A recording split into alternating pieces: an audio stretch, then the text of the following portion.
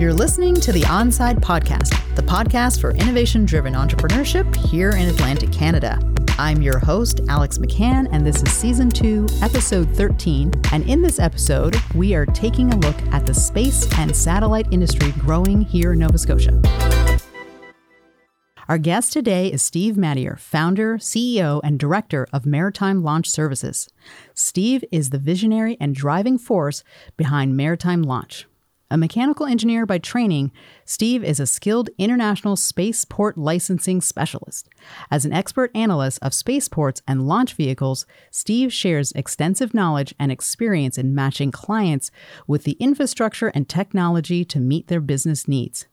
A former NASA contractor, Steve is the recipient of the prestigious Silver Snoopy Award for excellence in flight safety and mission success.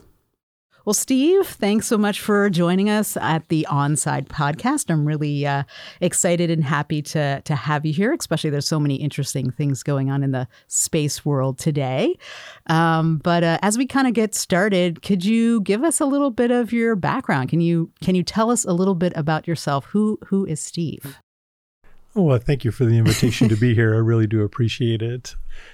So I've been 32 years in the industry. The space industry started in New Mexico with a bachelor's of science in mechanical engineering, went to work at the NASA White Sands test facility, worked there for 16 years in the space shuttle program, which was really fun and a blast in every meaning Literally. of the word. It was a rocket propulsion test facility that was initially built in the 60s as a part of the Apollo era.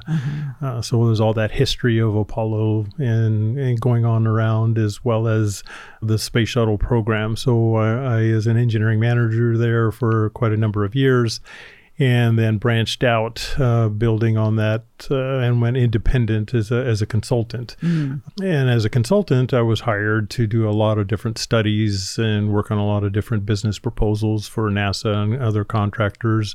And one in particular was to look for a spaceport location in North America that could serve this burgeoning satellite market in the trajectory that people want to put satellites. And did that study in 2016. And that's what really brought me to Nova Scotia.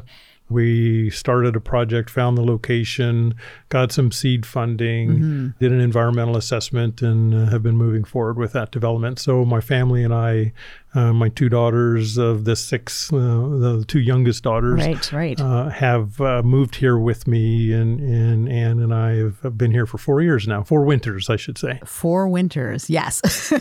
How have you adjusted to being in Nova Scotia from New Mexico? I imagine it's a little bit different. It is definitely different.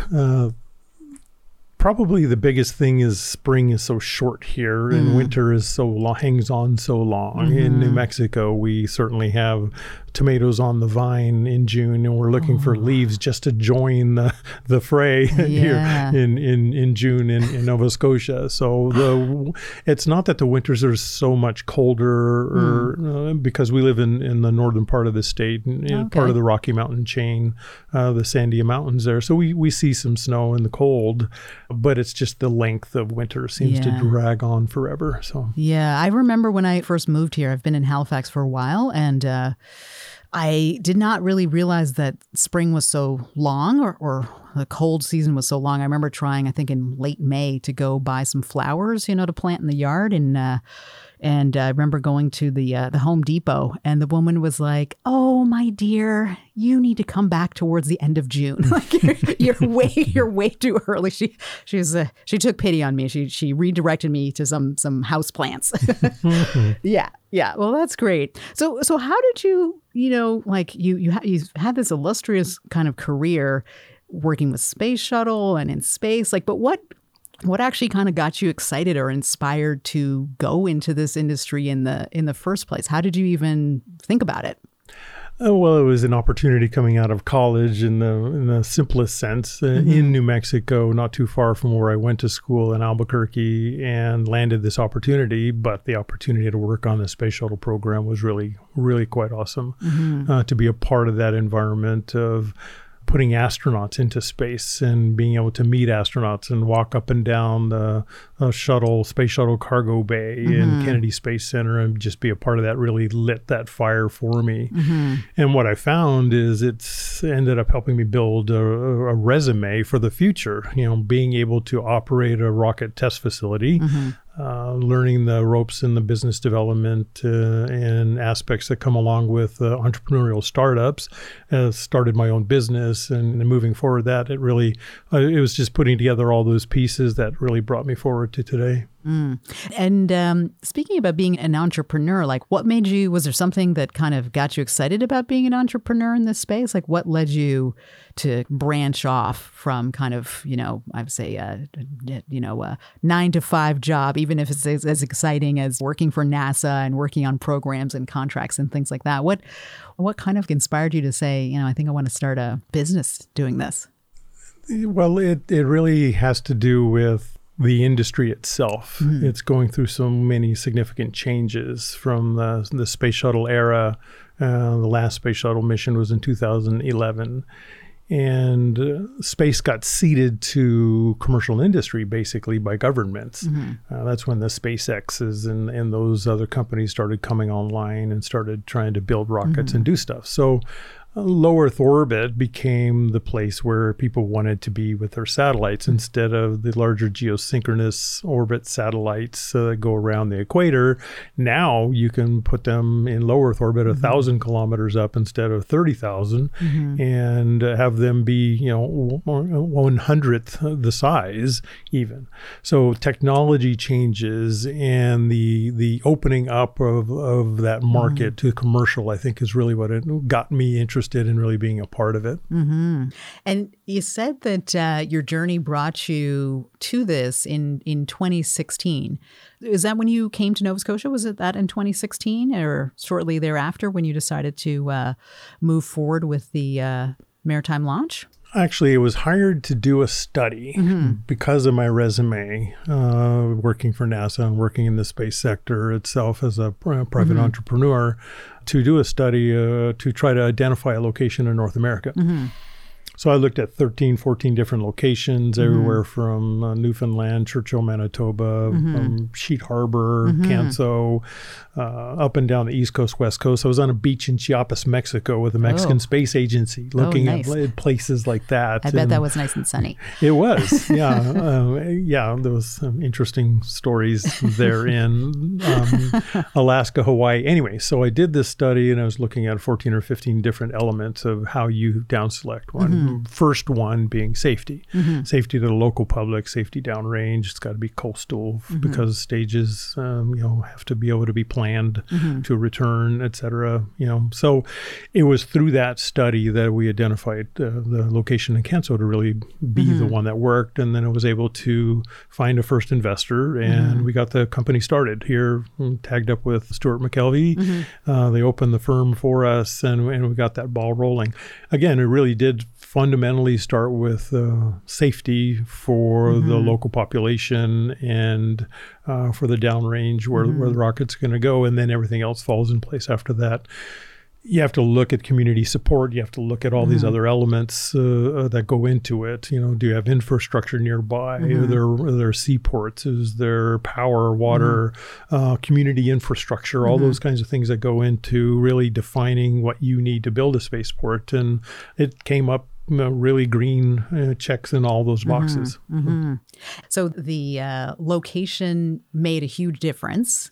Is there something that's going on kind of in Canada and that's also kind of making it an interesting time to set something up or to go further down in this industry? Like what's happening that's going on in the industry in Canada that makes it an exciting time? Well, we've had a very robust satellite manufacturing capability across the country with MDA, Telesat, and many, many others. But all of those satellites have to be shipped somewhere else to be launched. There was actually a study done by John Chapman back in the 60s, and he had some output from that study that said, hey, build a space agency, check. Build a satellite company, Telesat, check. But what got lost in his piece was he said, don't build a large rocket launch facility, let the U.S. do it. But he did recognize the need and pushed for a small rocket launch facility. That last part got lost in the shuffle. So there's never actually ever been a push to build an orbital launch capability in Canada. But the market has changed. And so we've got this great infrastructure already, all these satellites that are being built, and they're being shipped somewhere else to go into space. So now if you've got a location where the market wants to put them, which is what CANSO really represents, then you've got the perfect location to actually build a spaceport to deliver those satellites, Canadian, U.S., international satellites into orbit. You were kind of mentioning a little bit about the infrastructure that's required, kind of that's ideal, I guess, in Nova Scotia. So the ports, the facilities. What was kind of like because I'm sure there's probably other places as well, but was there something particular that was very unique about the location in Nova Scotia that was different than some of the other places that you identified? I mean, I'm sure Mexico would have been lovely. Maybe it's sunnier there more times of the year. Is there something like that's particularly unique about Nova Scotia that made it an ideal location? The location that people want to put their satellites has changed from geosynchronous type orbits for large satellites into polar and sun synchronous orbits, almost due south or due north, if you will.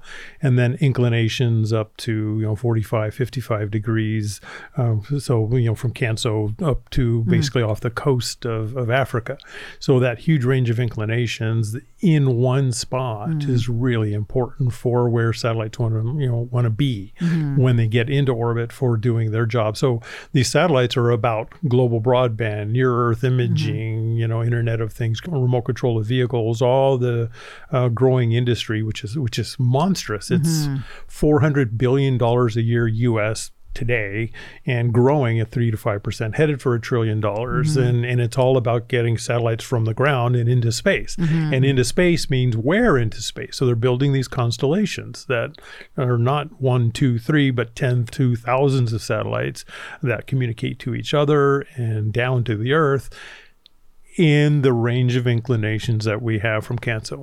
That is so fascinating. I mean, I think that probably most people don't even realize that maritime launches operate, if you're, not within the industry, but I would say most people don't really even realize that maritime launch is here. And you had some very interesting, exciting news that was announced yesterday in the press. Do you want to share a little bit about that? Like what's happening? Yeah. Well, I mentioned we really started this initiative with a safety analysis and really first principles in 2016. And we held our first open house in the community of CANSO in 2017, January of 2017. Explaining to the community what we're doing, getting their input, willing to walk away, not really trying to force anything on anyone. And it was only as a result of their support for this initiative and what it could offer that we went forward and in March of that year made the announcement for the site selection. So in 2017, right after that selection, we initiated an environmental assessment process. That EA registration was done in 2017. And the province came back and said, this is all cool, but it's a rocket launch facility. How about you tell us a little more? So they assigned us with what's called a focus report. And we had to provide an enormous amount of additional information to the province for them to analyze and really consider this project. We got that approved in June of 2019. With that approval was quite a laundry list of things that needed to get done. Wildlife management plan, bird studies, wetland mitigation plans, all kinds of things that we've been working on since then. We've done close to 65 different bird studies out there. So we've done our due diligence really to, flora, fauna, lichen, you name it. We've looked for it out there and worked through that process where we have gotten now the approval to start construction. The land we're using is called Crown Land, and we had leased, had an application to lease 335 acres that also got approved about week and a half ago. So I saw that. the land lease is in place. The EA is approved now for start of construction, and we're off to the races. That is really exciting. And I know that in different kinds of industries, I especially know from the wind industry, for example, getting environmental assessments or other kinds of industries, that can be a very long process, but is very important to do, because once something goes up, it's really hard to backtrack if there's any kind of environmental issues. I guess I'm imagining there's folks are concerned about sort of the environmental impact of where you're placing the facility itself. But I guess maybe was there some concern around the launching of rockets or things like that, and how that might affect communities in terms of any emissions or fuel spillage or those kinds of things. I guess that those are the kinds of things that are usually kind of thought of, but you've worked through that process to get that cleared up. Yeah, and indeed, and it's all published. It's on the Nova Scotia Environment and Climate Change website with the focus report, for example, which was really drilling down into worst case scenarios, maximum quantities of propellants, worst case, and really looking at the global footprint. This isn't the first spaceport built on Earth. Right. There's many of them in the U.S. and South America and India, et cetera. And so there's a lot of information to draw on for that. And we really were able to pull together a comprehensive analysis to provide that understanding. We had presentations that we made to Nova Scotia Environment, Department of Natural Resources, Environment and Climate Change, the federal level as well. You've done it all. Yeah. And that was just to get the focus report done. Yeah. And then following that, of course, working through all of these other additional studies, and our efforts to date have been quite significant. We've pulled,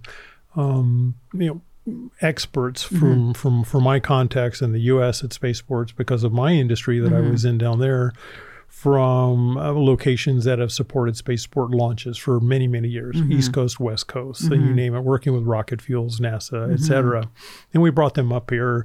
They helped us write some of the material. They also participated in open houses that we had in the community, poster boards with them standing next to them, explaining to the community what we're doing. And I think that's probably been the strength of our project, is really being open about everything, good, bad, and the ugly, and having the experts there that can answer those questions.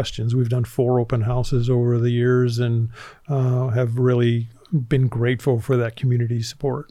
Well, it's interesting, and I love hearing about kind of the engagement with the community, also the focus on environmental concerns. Everybody, wants to make sure we're minimizing any kind of environmental impact and damage to the planet, and getting that sort of community buy-in. What do you think is like the opportunity in Canada for this industry and this sector? I know you're involved in a lot of different things, and you've brought experts here.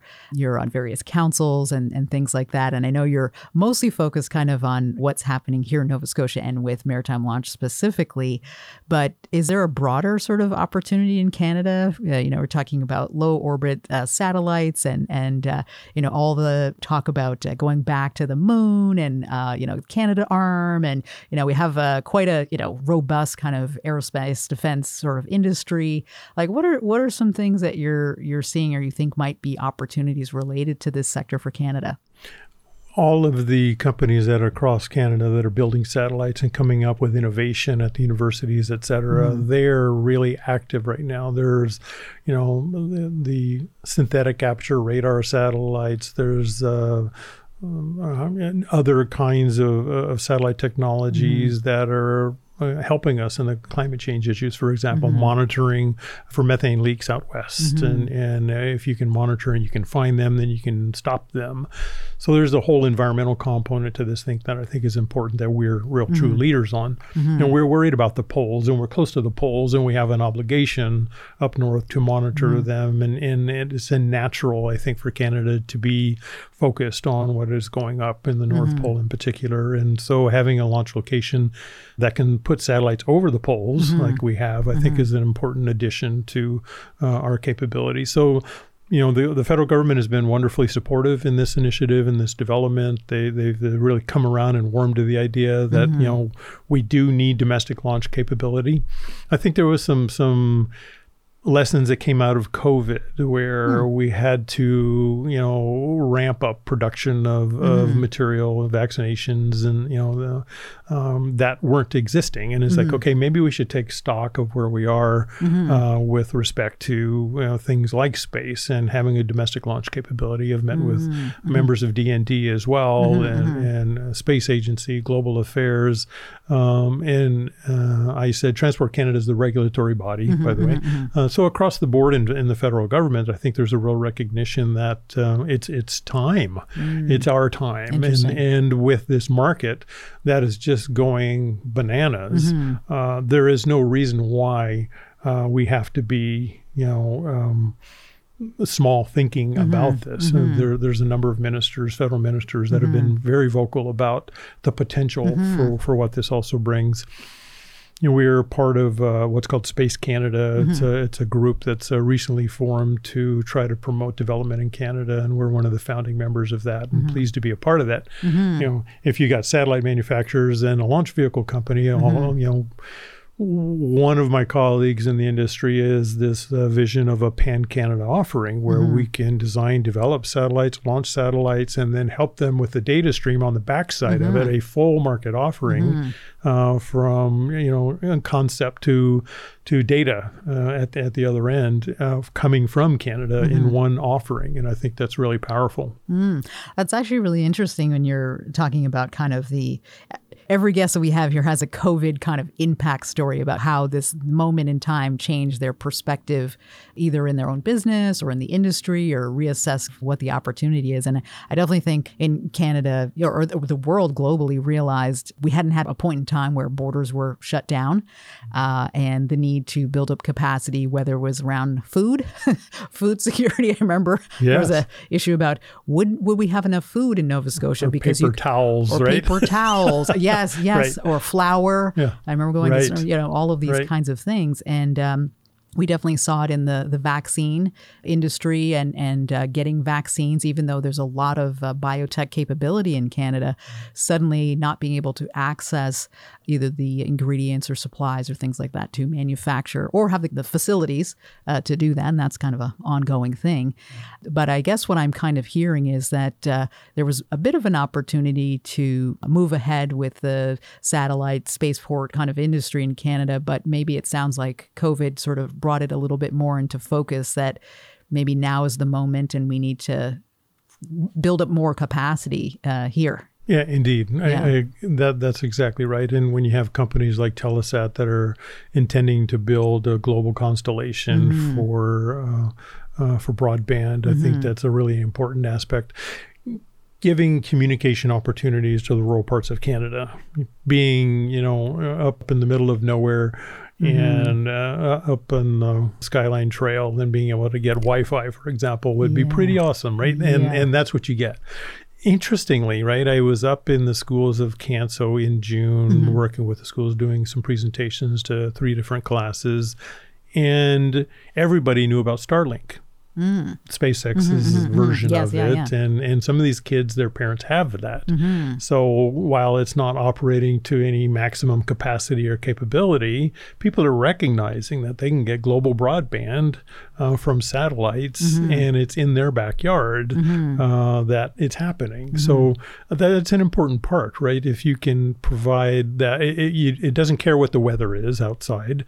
If you have power to your computer and you've got an internet connection, you can communicate. And I think that's really an important tool for us as well. Yeah, I think the opportunity for rural connection is really interesting and really important, and that's been something that we've been looking at as well. It's funny, when you were talking earlier, I was just remembering I was just on the phone trying to talk to somebody who was up in Cape Breton, and they were driving down, and we had to get off the phone about 3 or 4 times just so they're like, wait a minute, I have to get to the next town, then I can talk to you for another 10 minutes or so, and then speed it along. But I think that connectivity and finding the right kind of infrastructure that can support folks in different places, whether it's in rural parts of Canada or across Africa or, other places where infrastructure is it's a lot harder to put infrastructure in a jungle or in the forest or places like that.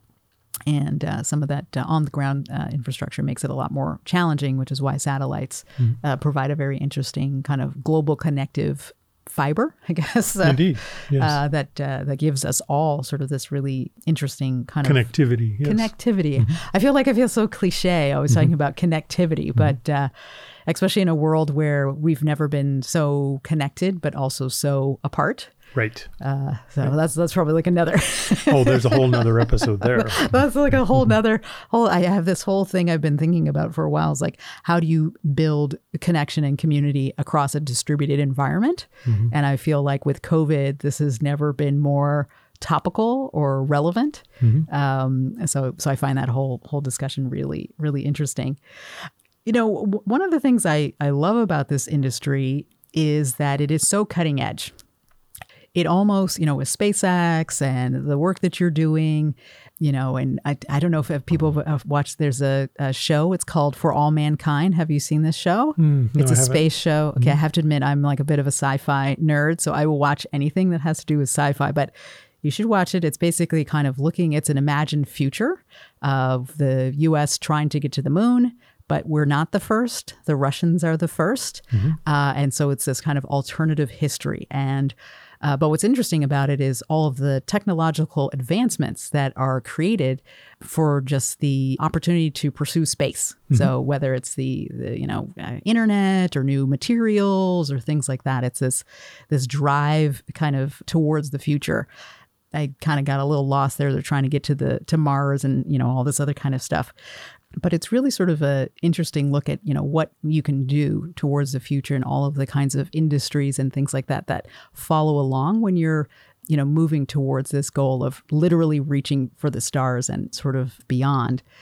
What do you think is for rural Nova Scotia kind of reaching for the stars? What are some of the kind of local opportunities that could be fostered kind of on the ground as your company is starting to get off the ground? Are there things that folks could, that they haven't imagined yet that could be kind of I don't want to say a gateway towards the stars, but a gateway to, what's going to be happening next? Does the space industry create space for new kinds of industries or jobs or opportunities? Like, what are some of the things that could follow behind, I guess, in the wake of the space industry? So I would draw your attention to Halifax and what its main core is in the shipbuilding. And what has happened as a result of shipbuilding is this whole bedroom community of support of engineering, manufacturing capabilities, universities, the waterfront, all the stuff that came from that, and the tourism itself too. At the end of the day, beginning of the day, we are a seaport, and that's how things started. Much the same is true for a spaceport. We're going to operate safely, environmentally friendly, and we're not glamorous. We're about getting satellites where our customers want them safely and on time and at an affordable price. And by keeping our nose down the UPS drivers of space, right? I mean, it's about getting it on the doorstep where they want it. By focusing on the inside of the fence, that leaves the outside of the fence as a huge opportunity. People are bringing satellites here by the dozens, by the hundreds, by the thousands. Now suddenly one breaks and needs a repair. You need a manufacturing capability nearby. You need to be able to do testing of them before they're accepted onto the vehicle itself, right? So, shaker tables, thermal vac chambers, all kinds of high-end equipment that goes into checking out satellites. Now, satellite clients that are building them by the tens, the hundreds, of the thousands, they would like to have them co-located to where they're going to be launched. So now you've got this opportunity just down the road where you've got the manufacturing capability. And we have such a robust university infrastructure with Cape Breton University, et cetera, St. Francis Xavier University, Dalhousie, and beyond. I don't mean to not name all of them, right? But that capability is really quite robust. So now, and they're involved in space. There's a group at DAL that are building a CubeSat that's going to go up on the International Space Station. Oh, neat. It's part of a CCP program that the Canadian Space Agency fostered. So there's all this opportunity, I think, that is happening across Nova Scotia and across Canada to help bring that to bear. We're also working with the First Nations community. The Bakankeq are the closest community to the spaceport location. They were one of my first stops in 2017 as well, meeting with them and talking to them about what this opportunity can mean and be for them. So it was really important, I think, that they see some of the potential opportunities that come with this as well. The Space Agency has opened up a program here, a STEM program, to focus on First Nations and STEM opportunity development. So I think there's a real groundswell already that's underway. And then at the end of the day, you look at how we need to operate the site. And you'll look at the trades that are required. This is right out of my playbook or NASA facility. 80% of the 90% of the people are not geeky people with slide rules. They are, nobody knows what a slide rule is today anymore. I only know what that is because of watching that show I was telling you about. I get all my science information from sci-fi, but keep going. So the backbone of the site are trades kinds of things. They're plumbers, pipe fitters, electricians, there's welders, mechanics, welders, etc. Environmental folks, IT, all the kinds of things that you need to operate a place. The technicians are mechanical, electrical. They all come from trades that are very close to what is already happening, whether it's LNG or other kinds of things like that. I've looked at the Nova Scotia Community College course list, for example, and I can build most of my training courses from the courses that are already offered. So it's really interesting. We've got Aerospace and Defense Association here. They haven't thought about space so much, but you take that workforce and you point them in this direction a little bit, and it fits really quite well. So now it's about finishing off that with a training and comprehensive OJT programs on top of the training that they have in place. So I think it's really already ready to go. And then even including, firefighters and security guards, et cetera. So it really covers the waterfront. Wow. That was a lot. I was just imagining all of these people and all of the different kinds of trades and industries that are kind of like filtering up or filtering down to make all of this happen. Because you're right, whether it's the space shuttle or something else, only a few people will actually get to space or one satellite, or lots of satellites, but we'll get there. But there's an entire army of folks who are working behind the scenes diligently to make all those things happen. Oh yeah, think about the Artemis and the planned launch, or a space shuttle launch, or a SpaceX launch, et cetera. There's and then looking beyond that, then there's this whole tourism aspect. Okay, we're hooked. Yeah, we love Nova Scotia. It's a tourism. We're good Jeff Bezos here. Yeah. We're whale watching on Digby Neck here just a couple of weeks ago, and we've been everywhere in Cape Breton, the Miners Museum, and everywhere in between, Skyline Trail, you name it. We're ambassadors for Nova Scotia. So this whole industry of the tourism industry that's already mature and capable for the people that are going to be coming here, not just with their launch vehicles or not with their satellites, but the people that want to watch rocket launches. I can't tell you, how many hundreds of emails I've gotten to people that are telling me where they're going to be on launch day, and it is going to be quite packed up in that area when we're I think rockets. I might have to be one of these people. This would be good viewing for sure. Yeah. Well, I hadn't even actually thought about kind of the space tourism sort of opportunity.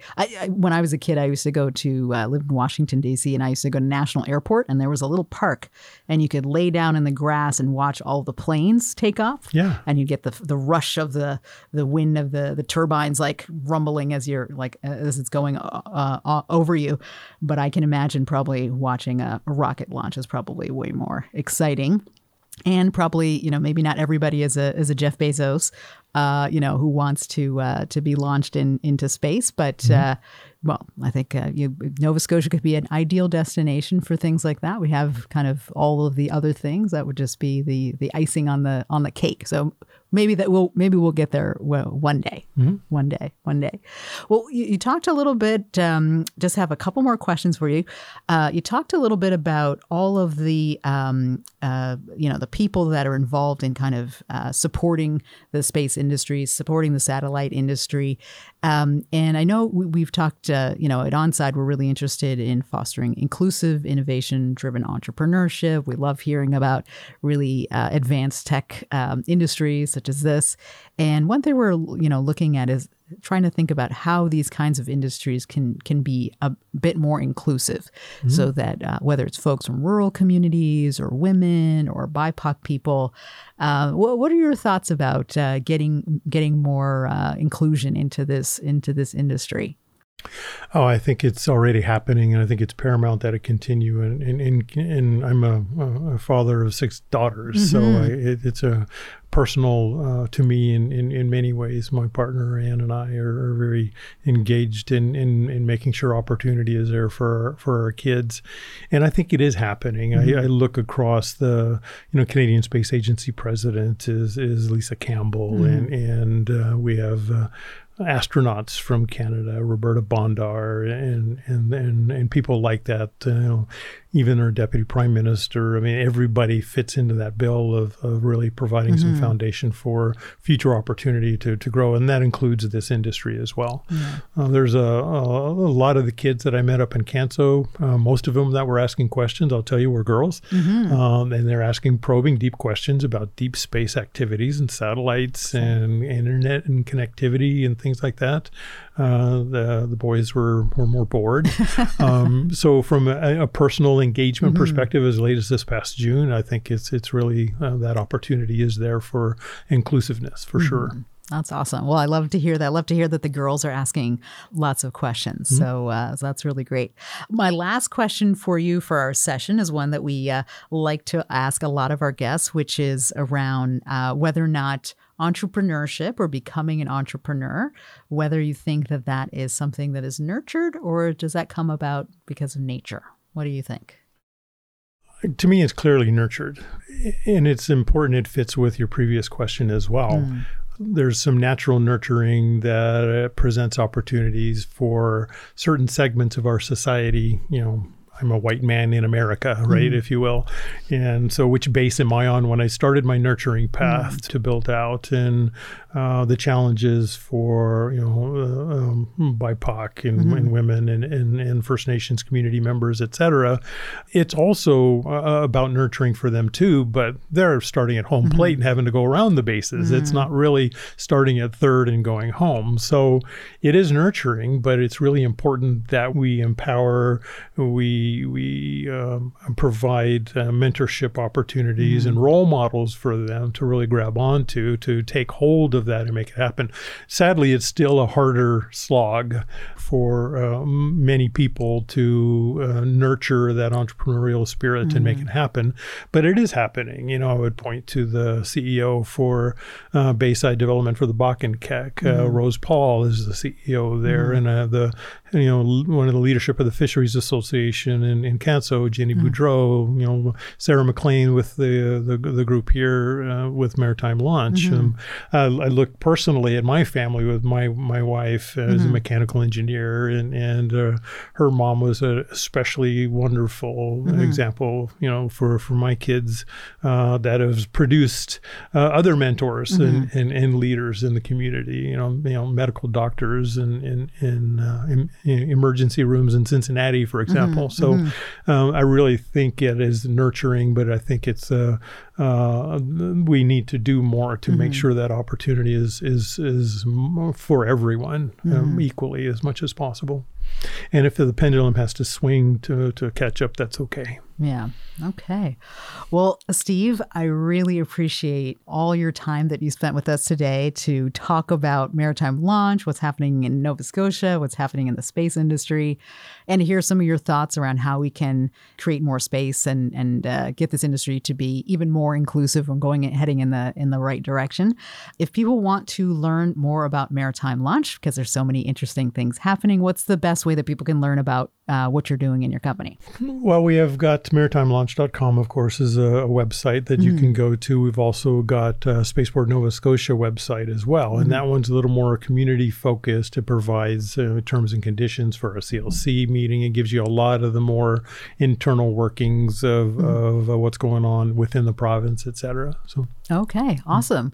Well, with that, I'd like to thank you and thank all of our listeners for tuning in. You can learn more about OnSide on our website. You can check out our Inclusive Innovation Monitor, which is also on our website. And please like and subscribe to our podcast. And as we come to a close, I'd really like to thank Communities, Culture, and Heritage for your support. We're so grateful for your support in helping us make this podcast. Thank you very much. This has been a Podstarter production.